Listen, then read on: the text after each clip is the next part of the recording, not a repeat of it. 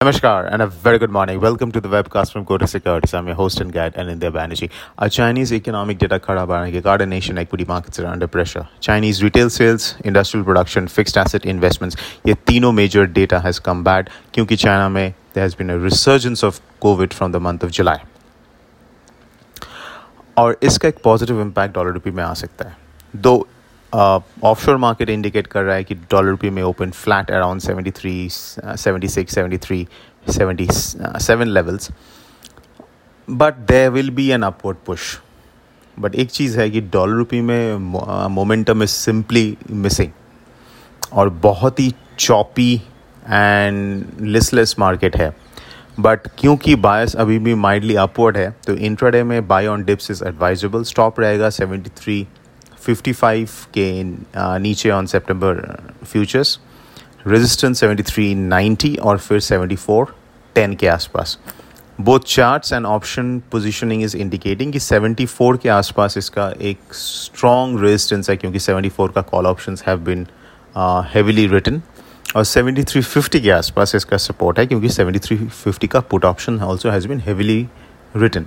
In case ये 73.50 के नीचे ट्रेड करने लगता है देन दिस बायस और at least the slight upward momentum जो बना है वो बिगड़ जाएगा और then it can fall back to its the support levels closer to 73.10 or 73.20. But as of now, because 73.55 is holding, the bias continues to be upward. So therefore, look for buying opportunities through futures.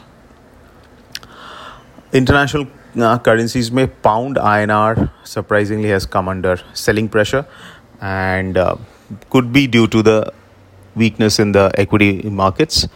और but pound में कल का जो data था UK से, that is the jobs data, it was quite impressive.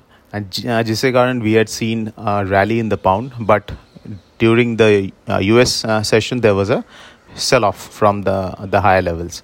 But around 101.6 के आसपास on the GBP/INR, it is a buying opportunity. Stop loss रहेगा 101.4 के नीचे और टारगेट रहेगा 102.2 या 102.3. बट इन केस ये 101.4 के नीचे ट्रेडिंग करना स्टार्ट करता है then exit your longs. But as long as that support level is holding, continue to buy the dips. For intraday traders, please consider the Kotak Securities intraday free trading plan because your brokerage cost becomes nil. So that's it, folks. This is Anindya Bannerjee signing off. Have a fantastic day ahead.